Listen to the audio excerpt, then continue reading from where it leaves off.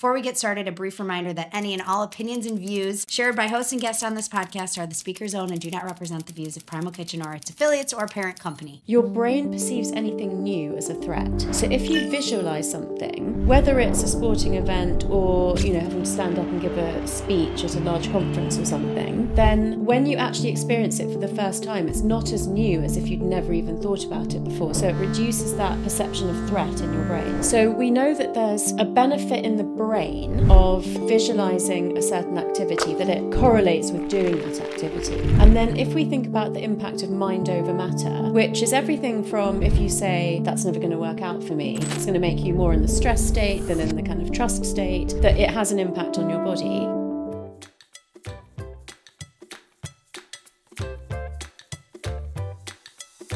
So how did you get into this just whole ancient wisdom and what brought you on this path to what you know about the brain? Well, so that goes way back in that I was brought up in London by parents who had just emigrated from India. So I kind of grew up with a mixture of this ancient wisdom. I would come home, my mother would be in a headstand and we would have incense and meditation and I love it. Gratitude before eating. We kind of ate Ayurvedic food. But then, I went to school, all my friends were English, and I kind of, wanted to fit in and lead that life too. So I've always kind of had the Western and the Eastern in my life. Then I was, let's put it this way, very much encouraged by my parents to become a medical doctor in the Western tradition. Although they continued to practice, what we'd call alternative therapies in the home. And then, I was in education for 9 years. Yeah. So I got to explore different areas of interest. And neuroscience and psychology were definitely the things that I was just attracted to out of pure curiosity. I thought I was going to become a neurologist, but then I became a psychiatrist, which I did for 7 years. Really fascinated by how people think, how, that can change your mood, things that you hear. And I guess one of the issues that I had with it, and the reason I eventually moved on, is that it wasn't very holistic. So things like diet and exercise and art and mindfulness weren't as much part of it as I would have liked to see. So I moved more into the well-being space through business coaching, and then really got to bring the neuroscience into everything and think about brain health and brain-body connection and gut-brain axis. And, that's really what I've kind of become. That's flourished in my personal and professional life. Okay, so since I work for a food company, right, I'm so curious. Tell me about gut-brain access. What do people need to know? What are the top 3 things we should be doing? Okay, so I think let's start with what you need to know. Mm-hmm. So the gut and brain are absolutely intimately connected, and it's a two-way thing. So they're connected through nerves, the vagus nerve most famously, but also other nerves. They're connected through hormones and other chemical messages that pass through the blood. And these go both ways. So if you're stressed, you can see leaky gut, bloating, indigestion, change in your bowel habits.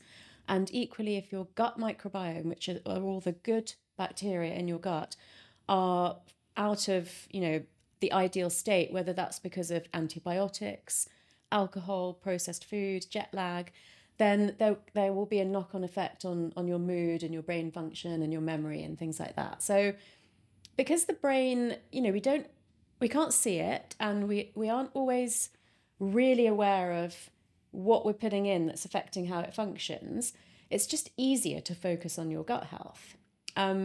So, okay, you want my top 3 things of what I do for my gut health. So I eat 30 different plant products a week. And that's not just fruits and vegetables, it's anything that came from a plant. So, includes grains and nuts, seeds, nuts, coffee, dark chocolate, beans, all of that good stuff. Yeah. I like that. I like that dark chocolate is in here. Matcha, I'm a matcha drinker. Me too. Yeah. Okay, great. And then varying the color of the vegetable or the foods that you eat. Varying the color, but also focusing on dark-skinned foods. So dark-skinned foods contain more antioxidants called anthocyanins, which promote growth and connection of nerve cells in your brain. Interesting. Yeah. Aerobic exercise does that too, and it's also good for your gut. So, I'm going to throw that one in there as a side. Yeah, okay. And then the third thing I would say, I'm going to keep going with food because it's you. So Yeah. eating fermented foods. Yeah. So I try to eat sauerkraut or kimchi or kefir or kombucha every day. One of those every day. I love it. Yogurt? I try not to have too much dairy, so I stick with kefir. But yeah, you could have live yogurt. Yeah. Yeah. Are you like avoiding any other things besides dairy? Is there anything we shouldn't be doing? Besides the obvious, right? Yeah, besides the obvious. I just minimize gluten and dairy because I have just listened to my body and found that that's working for me better now. But I don't avoid them. The major change I made around the age of 30 when I started my reverse aging diet was to completely cut out smoked food. Interesting. I'm a migraine sufferer, and smoked food is like a trigger, right? Yeah. And do you supplement with magnesium? I do. Yeah. Because that's been shown to be really helpful. I know. Yeah. Magnesium CoQ10, and they say like riboflavin, whatever B vitamin that is. I can't remember, B12 or something like that. But yeah, I do. Magnesium's like does everything. For everything, yeah. I feel like everyone, I mean, I've always been a magnesium person. Magnesium citrate, if you have constipation issues, like that is like the end all cure all. But if you don't, be careful if you end up on the magnesium citrate. But yeah, magnesium is a big thing. Okay. All right. I like it. Anything else we need to be doing for the gut-brain connection?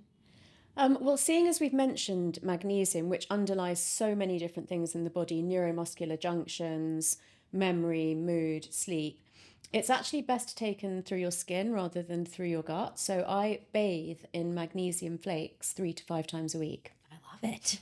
I put some of that in my kids' bath. Yeah. Yeah, I just like they put in like handfuls. I don't know if I'm putting in enough or what I'm doing, but I do. I'm a fan. But bathing, I mean... It's much more of a British thing than it's just like, I'm just thinking, at the time, you know? I mean, this is so American. Oh, foot bath. You could do a foot bath. I could do a foot bath. Yeah. Yeah, I like it. All right, speaking of that, since I'm like getting all corporate on you, not really corporate, but just like mom, 3 kids under the age of 5, running a company, like probably would have been a great candidate. Are you still doing executive coaching? I would be a great candidate for your executive coaching program on just like help me here with my migraines and all these things. What do I need to know about stress? Yeah, you need to know about it. I mean, I always say knowledge is power. So the more you know, the more you can understand what's going on, and then the more you can do about it. So basically, depending on your age and your gender, there's a normal range for the stress hormone cortisol. Yeah. And it's part of our 24-hour body clock. So just like melatonin helps us fall asleep, cortisol helps us wake up. I'm sure 3 little kids under the age of 5 also help you to wake up quite frequently. Every day. Yeah. So, and it's absolutely normal for cortisol to, go up and down between that range. And we have an amazing adaptive stress response, which is that, if there's a deadline, if there's a really important interview, then your body releases some cortisol and adrenaline to help you to meet that challenge. But if you're chronically stressed, then the levels of cortisol are high, towards the top of that range or even higher more of the time. And your brain does not like this. It has receptors that are constantly searching out for threat. And a way that your brain knows that you're under threat is if your cortisol levels are high all the time. And it's sensing that in the receptors that check the levels of everything in the blood that goes around your brain. So again, kind of keeping to the food theme, one of the top perceived threats to your survival is starvation.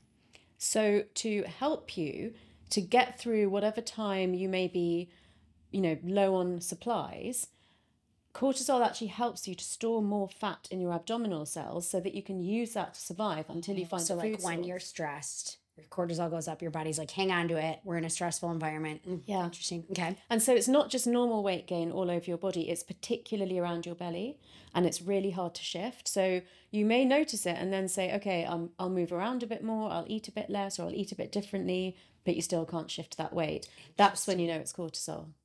Interesting. So what do you do? So check out for some other potential signs. Because cortisol is part of the 24-hour body clock, sleep disturbance is another sign. Because of the gut-brain axis, any indigestion symptoms are another sign. And obviously there are mood signs like irritability. So what I kind of tend to hear people like you say is that I can just about keep it together at work, but when I get home, if my kids are too demanding, if my spouse isn't understanding, I could just snap. And when you feel like that, it's only a matter of time till you could actually snap at work, and that's obviously not acceptable. Yeah. So check off all of those, do journaling, write it down, see what your patterns are. And then there's two main therapeutic ways to deal with that. One is aerobic exercise that helps you to sweat cortisol out of your body. And the other one is, whether it's through journaling, speaking to a friend or a therapist, is actually speaking out loud the stresses that you're aware of, the negative emotions on your mind, and just getting that out of your brain body system. And then magnesium, because when we're stressed, the body leaches us of magnesium, and you can't eat enough nuts, seeds, leafy greens to replenish it. You have to supplement. Interesting. What is this sweating cortisol? Like, that's a thing? Like, you can actually sweat the cortisol out of your body? Yeah, so it's the same mechanism for how women who live together or work closely together synchronize their periods. Yeah, okay. So they're steroid hormones, estrogen, progesterone, cortisol. So they come out of our sweat. And cortisol, doesn't matter if you're male or female, but if, let's say you and I sat together at a desk this closely every day, if you are super stressed by your little, kids and your big job, then your cortisol particles that you're exuding into the air around me would go in through my skin and artificially raise my cortisol levels. So I would feel stressed from being around you, even if I'm not actually stressed in my own life. That's crazy. One of my favorite things is like the sign over the door that says, "Please take responsibility for the energy you bring into this room." Yeah. Like, this is that on cortisol. Literally steroids. On steroids. No pun intended. Yeah. Crazy. So we're really picking up everybody else's like energy field in a very proven way. Yeah, we're picking up the words that they say. We're picking up the body language and the, micro muscular changes in the facial expressions. And we're picking up the hormone levels, particularly if they're suppressed. So, as a leader of a business, there are times where you have to put on a brave face. Yeah. And tell everybody that everything's going fine, it's going to be okay. But if you know in your gut that that's not necessarily true, people can pick up on that. Interesting. So you mentioned like talking things out with friends and stuff. Like, what's the science behind that? Like, like verbally releasing the emotion, I guess. I'm curious. So, like, is there science behind it? Yeah. So it's almost like the mental, emotional version of sweating the stress hormone out physically. So it's, how they say name your emotion, so you know what you're experiencing. Yeah. It's taking it one step further and actually saying, Morgan, I'm feeling really stressed. And the reason is because you keep giving me these deadlines that I can't possibly keep up with. And I feel like I'm letting you down all the time, and that, you're going to fire me. Yeah. But so once I've said that, I actually just feel better because I've said what I'm thinking deep down. And then if you say, I didn't realize I was making you feel like that, you push back to me when I give you a deadline, and, I'm absolutely not thinking of firing you. I value you. Of course, that's going to make me feel better. Right. Yeah. Yeah. That would never happen because I never fire anyone. And all my friends work for us at Primal Kitchen, and they have for like 9 years. But anyway, I think I'm like they're probably like, "Morgan, you've given us no feedback. Like, are we doing a good job or not?" And I'm just like, "You got it. You're good." I'm like the anti-micromanager. But okay. Science, there was like an interesting quote I saw from you, or not a quote, but I guess like a little tidbit of information about weightlifting and the study about, I guess, would it be, I don't know if it's visualization or manifestation, but talk to me a little bit about that. Yeah, I would call it visualization, because in sports psychology, visualization has been a thing for a long time. And so that's for a few reasons. One is that your brain perceives anything new as a threat. So if you visualize something, whether it's a sporting event or, having to stand up and give a speech at a large conference or something, then when you actually experience it for the first time, it's not as new as if you'd never even thought about it before. So it reduces that perception of threat in your brain. Interesting. And also we know from things like, if people are in a coma, that if you say to them, imagine carrying out a certain task, like imagine playing tennis, that similar parts of the brain light up as when we actually play tennis. Okay. So we know that there's a benefit in the brain of visualizing a certain activity, that it correlates with doing that activity. And then if we think about the impact of mind over matter, which is everything from, if you say, that's never going to work out for me, That's, it's going to change your posture. It's going to make you more in the stress state than in the kind of trust state, that it has an impact on your body. And a couple of other studies that I'll just mention to lead up to the weight training one. One was actually done in Florida. We have someone from Florida in the room. And there was a group of medical students, so young, healthy volunteers, who were asked to walk between 5 rooms. And there was a table in each room with pieces of paper on it that had a word on each piece of paper. And they had to string a sentence out of those words. Okay. Now, they thought that was the whole experiment. But there was a sort of a trick behind the experiment that they knew about, which was that one of the tables had the words beach, bungalow, walk, Florida, sunshine. And for a lot of people in America, those words will make you think of retirement.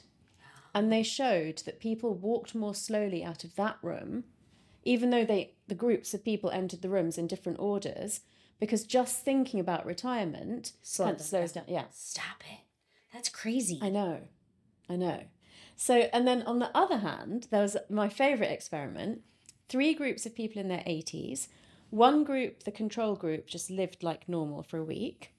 One group had to reminisce about being in their 60s for a week. So, that week you just thought about, every time you came across a photo or a person, you kind of recalled what it was like 20 years ago. And the third group, they were taken to homes that were retrofitted to look like their homes did 20 years ago. If they didn't have the same walking aid or hearing aid or visual aid 20 years ago, that was changed to match what they had 20 years ago. They had a photo of themselves in the house that was of themselves in their 60s, and they were given newspapers from 20 years ago and asked to live in that scenario for a week. After just 1 week, the people who lived in the retrofitted homes were taller, stronger, had better musculoskeletal coordination and vision, and in before and after photos of themselves before they entered that house and 1 week later, people who didn't know them rated them all as younger in the after photo. Wait, what do you mean retrofitted homes? For homes that were made to look like they were 20 years ago. Oh, okay. Yeah.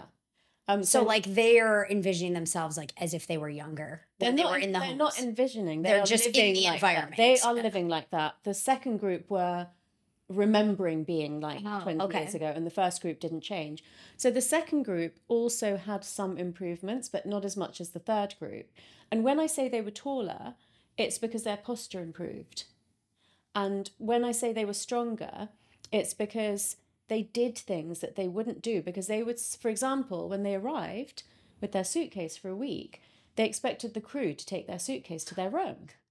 But the crew said, well, no, you're 60 now, so you can carry your own suitcase. So straight from the start, they had to carry a suitcase that normally they'd say, oh, well, I'm an 80-year-old lady. Can you carry my suitcase for me? And they were just told no, so they had to do it. And the musculoskeletal coordination is that, their balance improved because they just, they did things they didn't used to, and they just like grew their confidence. And they literally looked younger after a week because it's crazy. Yeah. There's a lot to unpack in this just about like retirement. My dad always says he like doesn't want to retire in Florida. Sorry, another Florida shout out. But he's like, I want to retire in like a college town. Yeah. Like, so do you think there's something to like, there's a lot to the environment is what I'm picking up on perhaps. Yeah. There's a lot to the environment. But I'd also say there's something to be said for spending time with people who are 20 years older because of their wisdom. Totally. And also with people who are 20 years younger, because that keeps you young. It keeps you up to date with technology and popular culture. Yeah. So interesting. Okay, now the weightlifting study, the other one about like the muscle growth. Yeah. So this one was... Listen to me. I'm like, all right, on to the next one. I got to know the next study that everyone needs to hear about because this is crazy. So there's always a control group that just don't change what they do. Right. So they carried on lifting weights. And then there was a group that for a period of time didn't actually lift weights, but visualized themselves lifting weights. And these were finger weights and elbow weights. What does that mean, finger weights? So literally like lifting something like this or doing this kind of exercise. So they literally lifting something with a finger. Yeah. They were visualizing that. They were either, one group was doing it and one group was visualizing it. Yeah. So basically what came out of that was that the group who only visualized doing it and didn't lift weights for that period of time still actually showed an increase in muscle mass. It was about half as much as the people who were actively lifting weights. Now, partly that's explained by the fact that when you rest, your muscles actually do grow, and you do need to rest as part of building muscle. But, there's also a correlation between the fact that why do people who do decathlon visualize themselves doing all 10 different sports? They tend to do visualization for about an hour a day, as well as their physical practice. So this was to separate out doing the physical practice from just visualizing it. And it showed that they still had growth, not as much, but they still had growth. So that's nuts. My, like a surgeon, but a brain surgeon friend of mine, dad was our soccer coach, and he like made us visualize when we were in like third grade. We were visualizing, and we were always like, oh my God, Dr. McGonagall's like crazy. But he was always like, no, you got it. When you guys go home tonight, you need to like this is a big thing in sports. Yeah, but the thing is, visualization in sports psychology has been around since at least the 70s. So how do we apply it to the rest of our lives? Yeah, exactly. Yeah. So, if it can contribute to muscle growth, and it can contribute to looking, feeling, behaving younger, and it can contribute to actually making you walk more slowly, then what else can it do? That's the real, that's the $1 million question, isn't it? In terms of when you visualize a sporting goal, you are visualizing the actual activity, but you're also visualizing success. Yeah. So let's take that out of the sporting arena and think about visualizing success in an interview, giving a speech, in any business goal.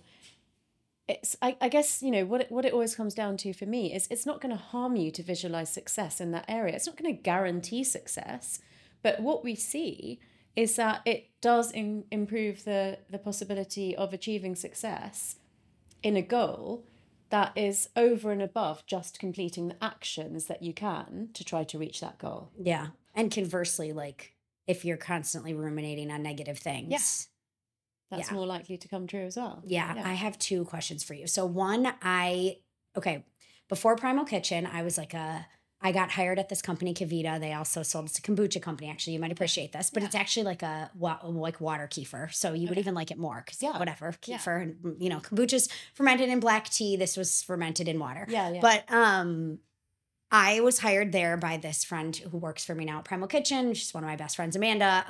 And I remember thinking at the time, I'm like, oh my gosh, it would be so cool if one day I could be a marketing consultant like Amanda. And then I did that. Yeah. And then I was like, oh my gosh, it would be so cool if one day I could be like a founder of a food company. And then I did that. Yeah. And then I was thinking, how great would it be if we could exit? I mean, we sold Primal Kitchen for $200 million. So then that happened. And then I just had this moment where I was like, holy shit, I need to be like careful about what I'm dreaming about because I might actually achieve it. So like if I'm just thinking, how cool would it be to one day be a marketing consultant? Maybe that was probably appropriate for me at the time, right? Mm-hmm. But it just was for me like this interesting moment of like, what is going on here? And I got to be real careful because I keep achieving what one day wouldn't it be cool? So like, I don't know. I know you are kind of like a well-known thought leader on manifestation as well. I'm curious your thoughts on just this exercise and what this means for us and what we should be doing.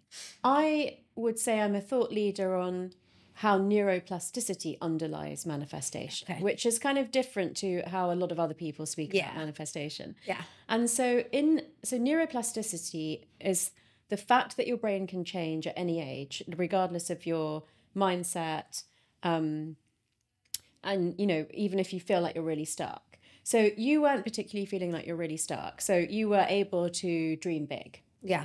But in my 20s, I was feeling like I was really stuck. Okay, yeah. So, people will have been there and people, it can go up and down as well. Sometimes you can feel like, be careful what you wish for. Sometimes you can feel stuck again. Yeah.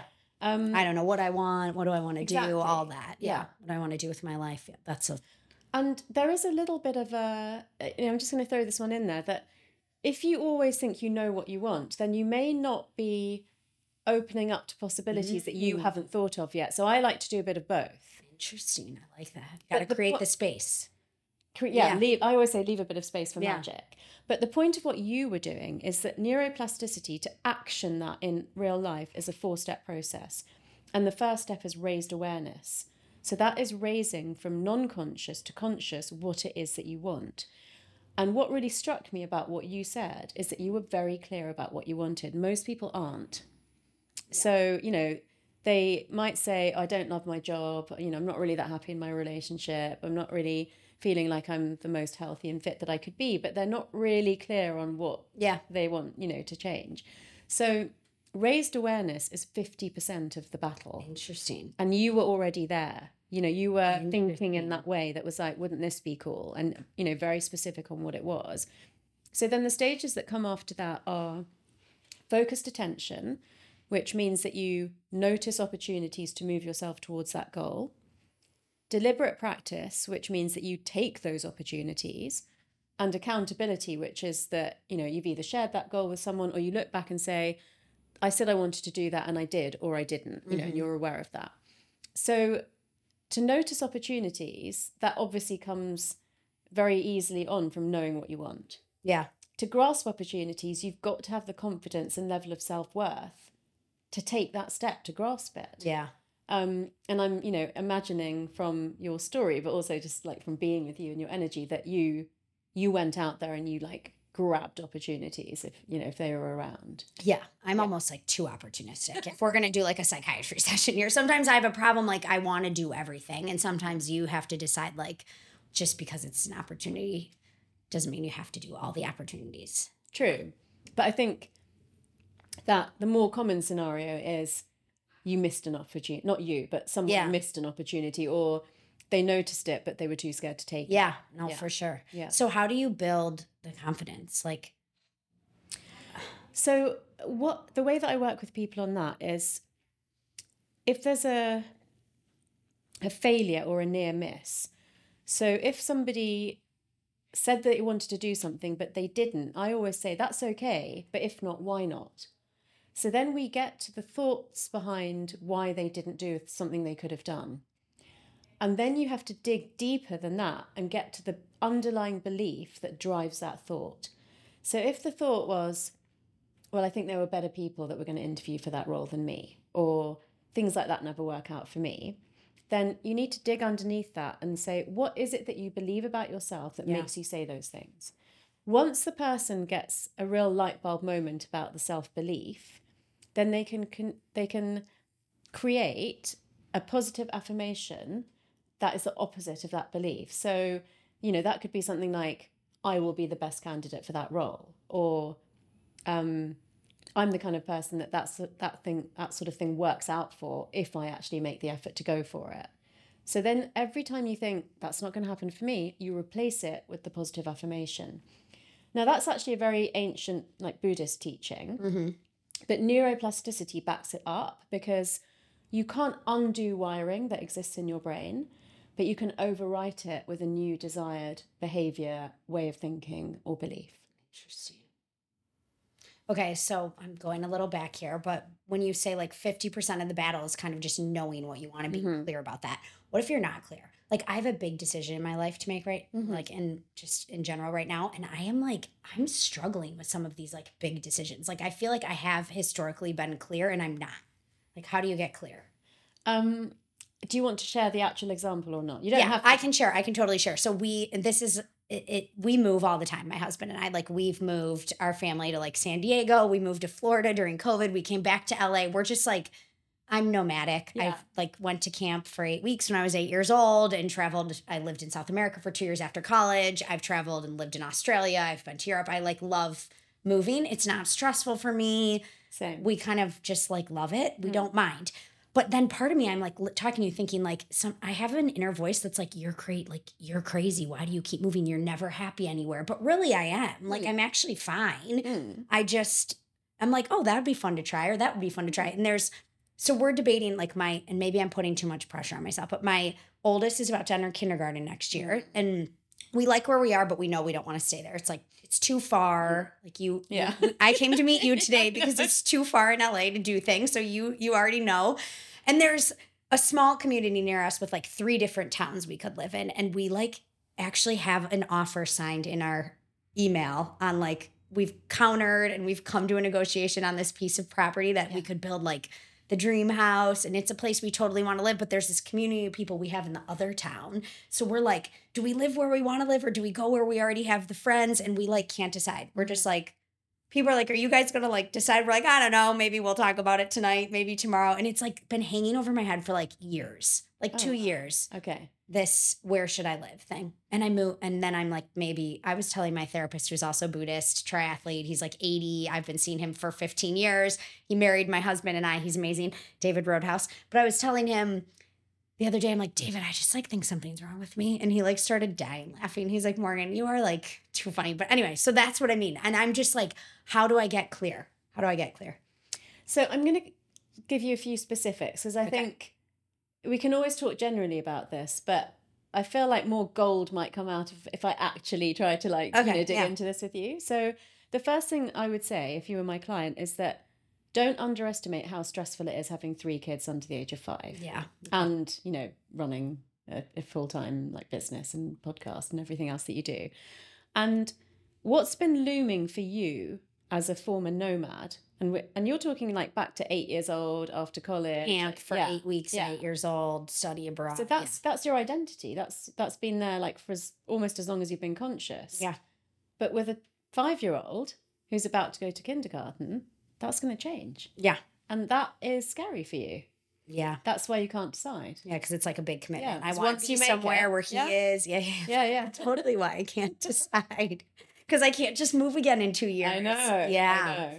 Yeah. And so the solution in more generic terms, because I've had so many examples like this, is you've just got to make a decision and then make it work. Yeah. Because there is no right decision. Yeah. That whatever decision you make as a family, you have to make it work. Then it turns out to be the right decision. Yeah. If you make it and then you say, oh no, we went to the different town and we're not near any of our friends and now we really regret that, then it was a bad decision. Then that's my reality. Well, no, but what you can choose to say, we can still be friends with those people, but we'll also make new friends in our new town and that will be great. So it's how you frame the consequence of your decision that makes it the right decision or not. Yeah. There is going to be no right. We're going to move in the other place and be like, oh, but we really like the other town more. Yeah. So like, I just stuck with our friends. We're never making it. I mean, I love our friends.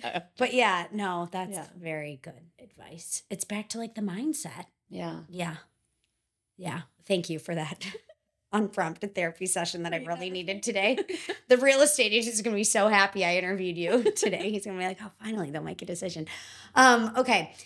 I did this thing also, and maybe I used to like stress falling asleep at night. You would lay in bed. I feel like, this is a big thing for people, right? Like sleep. I feel like we've put so much pressure on sleep that almost it's like having the opposite effect. I don't know. Like there's so much like if you don't have a good sleep, you're tracking your sleep, wearing my Oura ring, the whole thing. It's especially hard with little kids. But even when I was little, like I feel like I had a hard time falling asleep. I don't have a hard time falling asleep anymore. But what I used to do when I was falling asleep and I couldn't fall asleep, I would like think of my perfect day or like imagine my life in the future. And I didn't realize what I was doing was kind of like a manifestation or visualization exercise. But is there any like science behind this stuff? Oh, absolutely. So as you were saying that, I was thinking, wow, you're a real big natural visualizer and manifester. And so I actually, for people who aren't naturally like that, I advise people to make what was formerly known as a vision board, but I call it an action board because I always say you can't just create a fantasy and daydream about it and not do anything, to make it happen. So I ask people to place this action board next to their bed so that it's the first thing you see in the morning and the last thing you see at night, because the states between being awake and falling asleep and being asleep and waking up are called the hypnagogic and hypnopompic states. And they are states where your subconscious is very impressionable. So there's a psychological phenomenon called the Tetris effect, which is based on the generation of people that played Tetris on a Game Boy when they were in bed as a child. And then when they had to put the Game Boy down and go to sleep, they could still see the bricks falling, in their mind's eye. So that's an example of how the thing that you look at last can create an impression on your brain whilst you're asleep overnight. And so when you prime your brain like that, the next day when you're walking around, you're more likely to notice potential, opportunities to move you closer to that goal. It's like when you buy a new car, suddenly you see exactly the my car God. everywhere. Everywhere. Yeah. Yeah. You're shopping for the car and you're like, everyone has one. It's like every third car in the highway, but it's really not. It's just what you see. notice. Yeah. Yeah. It's so fascinating. Okay. Talk to me about like your key 3 things for high performers for like happiness. Sleep. Yeah. Okay. So, no pressure. Ideally 8 hours and 15 minutes of sleep per night. That's in population norms. Okay, that is so specific. Tell me why 8 hours and 15 minutes. Well, so in population norms, which is like most people, without outliers at either end, 8 hours and 15 minutes seems to be ideal. Okay. More than that is depressogenic, so it can actually lower your mood. So we don't want to be sleeping too much. But less than 8 hours means that the cleansing process that takes place in your brain overnight doesn't have enough time to finish its job. So that's why it can be so specific. Okay. And we know that regular sleep and wake times are really important. So within an hour, going to bed and waking up at the same time, that leads to the best quality and length of sleep that you can get. And, I cannot emphasize how important sleep is for performance, energy, happiness, everything. Yeah.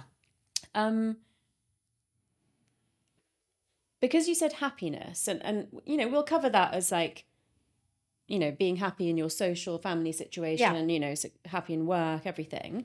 I'm going to say, so to me, the 3 are sleep, time in nature has been proven, particularly since the pandemic, as so crucial to your mental health, your physical health, and your longevity. And it's not just a nice to have. It's depending on where you live, you may or may not be surrounded by nature. So particularly if you're not, it's important to, try to get to a source of water or trees. We know that trees and plants, some more than others, secrete chemicals called phytoncides that boost your immune system.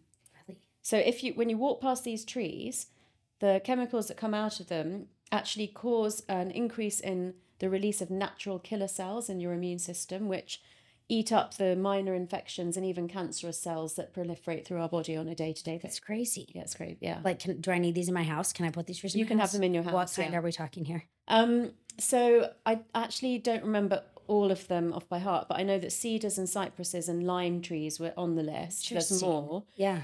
So either having a garden, even if you have a terrace, having potted plants and having plants in your house as well helps. But it's much better to get outside into nature if you can. And then the third one, and this is all the latest research. So this is on top of the obvious things like eat healthily and drink enough water. Right, and exercise and all that. Yeah. Is having a purpose that transcends yourself. So, you've mentioned having kids and, having a business that you love and a podcast that you love. But all of those things, they still give you some personal gain. So finding something that is more altruistic, but, really like feeds your soul and doesn't necessarily give you a material reward. Those are the top 3 things that really like optimize someone's life. Yeah. Yeah. So like, give me some examples of those things. So volunteering is one of those things. So in volunteering, that can be anything from, it can actually be anything from like donating money to a charity, but actually giving your time. So maybe helping an elderly neighbor with their groceries, or, doing something in the arts that benefits people maybe that don't get access to it. Even just like phoning up a friend and checking if they're okay, and anything you're doing that's not like just for your own personal intrinsic. Yeah. You're like, okay, I'm going to tell you all the ways you're very self-absorbed, Morgan. No, just kidding. Having compassion. Yeah. Yeah. And I love it. Of course, mostly we are doing things that are, beneficial to self. But this kind of something that is not directly beneficial to yourself actually benefits you so much that it's kind of like good to do it for that reason too. Yeah.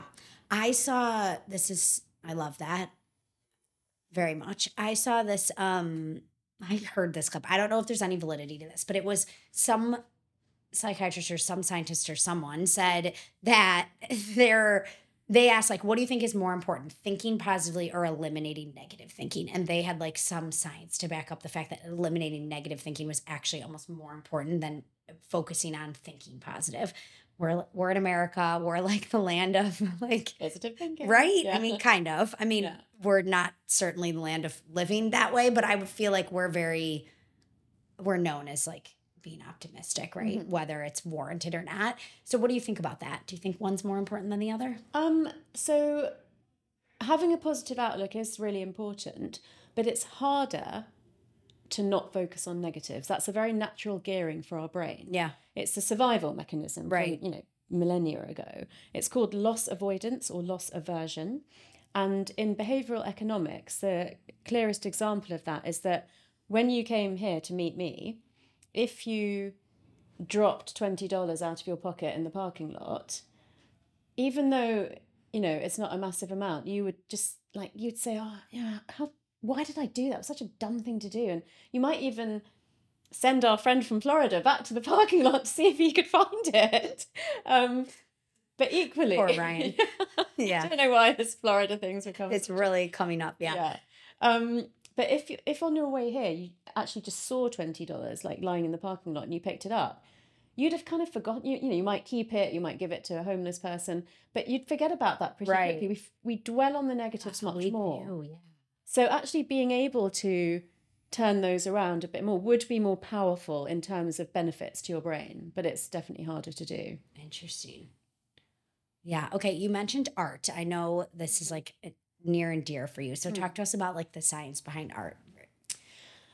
So I'll relate it back to nature, and I want to, it to cover all creativity. So it could be like art, dance, music. Okay. Yeah. So you and I might have different taste in art or music, but nature is the palette that humanity has existed in forever. So we all find it pleasing. It lowers our blood pressure. It lowers our heart rate, our breathing rate.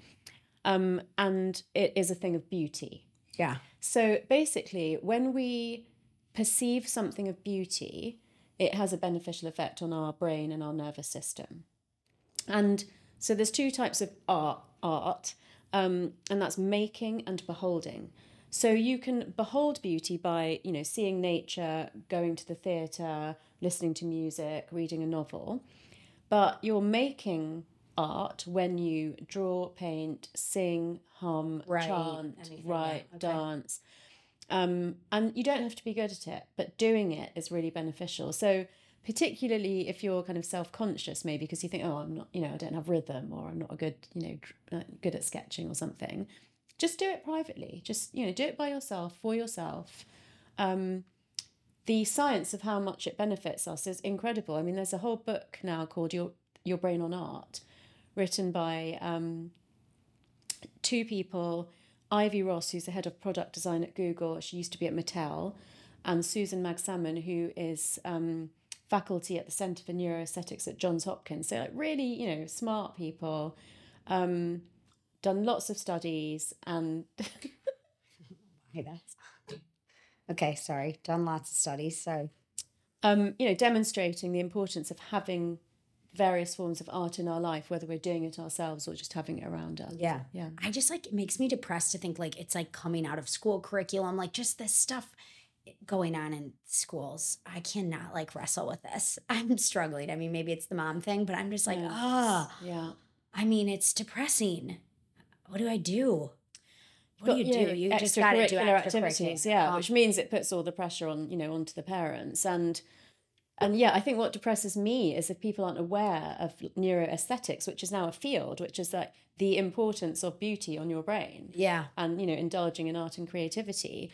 If that's being taken out of school, then if parents don't know about it or don't have the bandwidth to help their children to do that. I mean, I can handle the extracurricular, but think of the millions of people that can't. I know. It's so depressing to me. But, a really great thing for kids is colouring in mandalas. So just, even if you have to draw it out on a piece of paper and just let them colour it in. Yeah. And photocopy it 10 times. Yeah.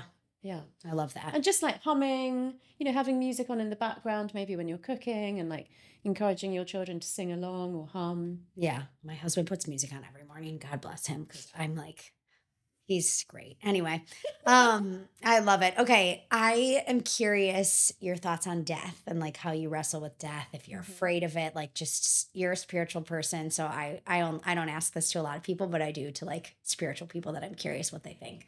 Yeah. Because, as I mentioned earlier, I was brought up in a Hindu culture. Yeah. You know, I was brought up with the concept of reincarnation. And definitely throughout my life, that has been of comfort. You know, believing that when somebody physically dies from this material plane, they don't disappear forever, that, you know, that they can potentially be reborn. Yeah. It's comforting. And then, of course, you get to a certain age where you actually start losing people and you start to question those beliefs. Yeah. So I have delved into this. I had this amazing guy on the podcast. His area of research is terminal lucidity, which is when people with a brain injury or a degeneration of the brain, so Alzheimer's, other types of dementia, stroke, etc., who, you know, lose their memory, their consciousness, don't recognize their own children, don't remember that they had children, suddenly become lucid again towards the end of their life and remember their children's names, speak to them absolutely like in that warm parental way that they always did. Unfortunately, that state usually comes from 1 hour to 1 day before death. But it does show that where we thought that ability was completely lost in the brain, it must be somewhere because it can come back. Yeah. And then, so that was Dr. Alexander Bathiani. Dr. Bruce Grayson has done decades of research on near-death experiences. And he wasn't a spiritual person at all. He's a psychiatrist at University of Virginia and actually sort of anecdotally started hearing people saying that they had like floated out of their body and seen him talking to their relatives and things like that. And, you know, 50 years ago, there were hardly any documented cases of this. Now there are thousands, tens of thousands. So, you know, it's being looked at in a more scientific way, which I think is great. Dr. Jim Tucker, also at University of Virginia, another psychiatrist, looks at past life memories in children. And there's something called mind sight, which is where people who've been blind their whole life have a near-death experience and they can see. So all this tells us really is that there are aspects of our consciousness that can exist in the absence of the physical neurons and chemicals and electrical signals being there. And so that can lead us to a strong impression that our consciousness can exist even beyond physical death. That cannot be proven, but the scientists that I know that work in that area and through my own personal experience, it's very exciting to think that we may be moving towards like being more able to say that that is possible. And I think, you know, especially after the pandemic, but obviously throughout life, where people have experienced actual loss through death or breakdown of relationship or loss of connection to self, these ancient wisdoms, you know, these beliefs like reincarnation and past lives, the fact that they're being even looked into by scientists and physicians, I think is really comforting. Yeah. Yeah. That's a big step. Yeah. It's cool. So you're not like scared of death? Most humans are. So that is a condition of human life. I think I'm probably one of the lucky ones that is less scared of it than the average person. You know, what I've learned from my research is that to not think about death as that last, you know, short period of your life, but to think about death in terms of how you want to live your life. Yeah. And that if you have a purpose that transcends yourself, if you are compassionate and kind and merciful as many times as you can be in your life, you're going to have a lot less to regret when you're on your deathbed. Yeah. Yeah, I mean, it does kind of, the idea of death gives like living purpose, right? I mean, what would we really be doing if we didn't have deaths? It's very interesting. I asked David, my like 80-year-old Buddhist therapist, about this, and he's like, well, what if this is the dream? You know, he's like, no, I don't even think about it. He's like, what if? And I was like, God, I just love that. I need more of that in my life. So interesting. Okay. So what would you say? We didn't talk much about meditation. Mm-hmm. Are you a big meditator? Oh, interestingly, not anymore. So I have been a big meditator. I'm so glad I asked you this now then. Okay. Well, although it's for a reason. Okay. So I, you know, I've had a yoga and meditation practice for over 20 years. Okay. What happened for me in the pandemic is this happened naturally, and then I found out the research that backs it up. It's amazing. Is that when you meditate, let's say you do 10 minutes, 20 minutes, even an hour, then for 1 hour of your day, you're being mindful. And for 23 hours of your day, you're living your regular life. Mm-hmm. Once you merge those things, you don't need to sit in meditation. When you live 24 hours a day trying to be mindful, so you do mindful walking, mindful chopping up of your vegetables, mindful cooking. Like I said, my parents ingrained in me from a child, you have to give gratitude before you take your first bite of food. That immediately slows down how quickly you eat. Yeah. And means that at least 2 or 3 times a day, you're expressing gratitude. Yeah. And attention is a really important one. So with kids particularly, it's very easy to find that your kids are talking to you and you're half listening, but you're also scrolling on your phone or you're thinking about work.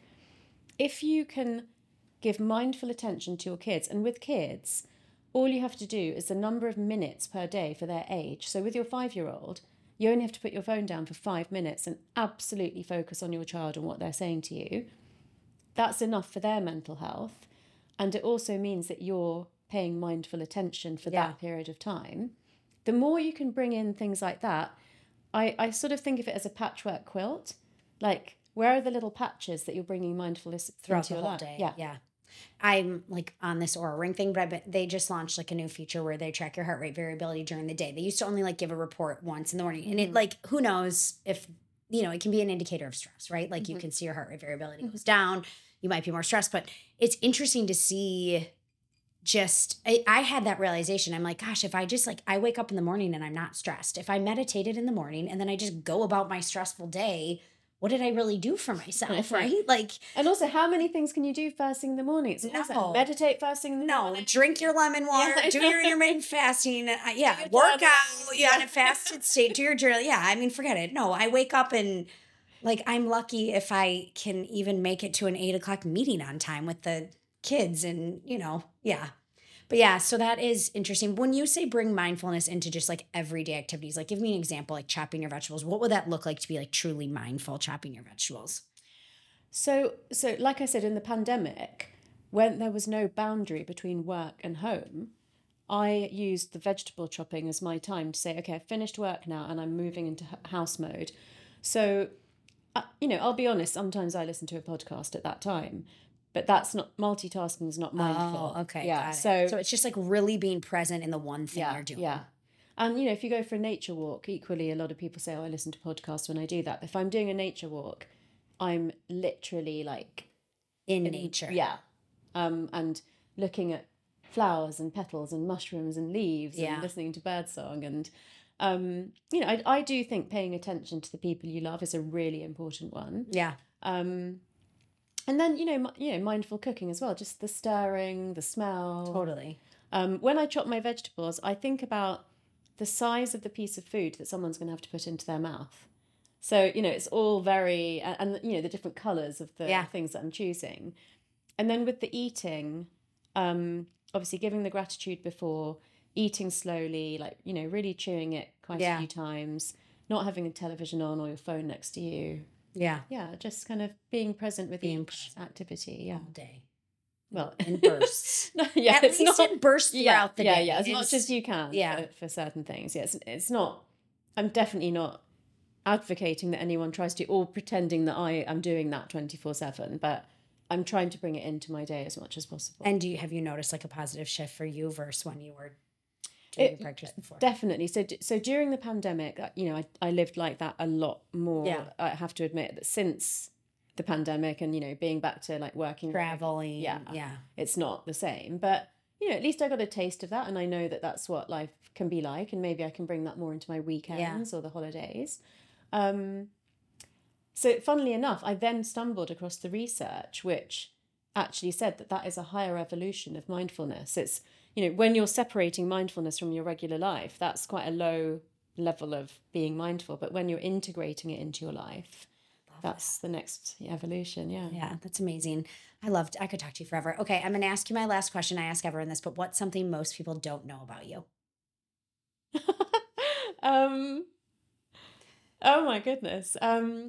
Do you know Tim Spector from Zoe? I love him. Yeah, when you said 30 vegetables a day, he was on the podcast like 2 years ago with me.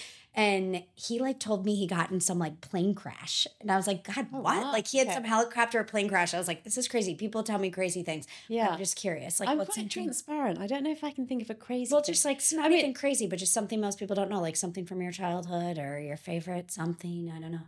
Could be anything. I wanted to be an actress. Okay, that's out there. Like we wouldn't have guessed that. I really wanted to be an actress. And I was, my English teacher said, you're so talented. You should read English at Oxford. You should go to RADA. I came home. I told my parents and my father said, over my dead body. Yeah. Yeah. So, the podcast and the TV show. Yeah. The frustrated actress. You kind of got it. But you got it out in a... I'm still working on it. Yeah. In a meaningful way. Well, I love that. It seems like you don't have a lot to work on, but it was so glorious to meet you. Okay, tell everyone where they can find you and about your podcast. We didn't get to talk a lot about it. And you have a new book that came out recently. No. Okay. But your original book. Yeah. Yeah. But you're not having another book because you're doing your podcast. Exactly. Yeah. One thing that people don't know. Like, no, stop asking me to write another book. I know. I've actually written 3 books. So I co-wrote An Attitude for Acting and I co-wrote Neuroscience for Leadership. But the source, The Secrets of the Universal Science of the Brain, is my latest book that I wrote by myself, which is the one that merges science and spirituality. I'm most active on Instagram at Dr.Tara Swart, so DrTaraswart. And my podcast is called Reinvent Yourself with Dr. Tara, and season 2 is about applying ancient wisdom to modern life. I love it. Thank you so much. This was wonderful. Thank you.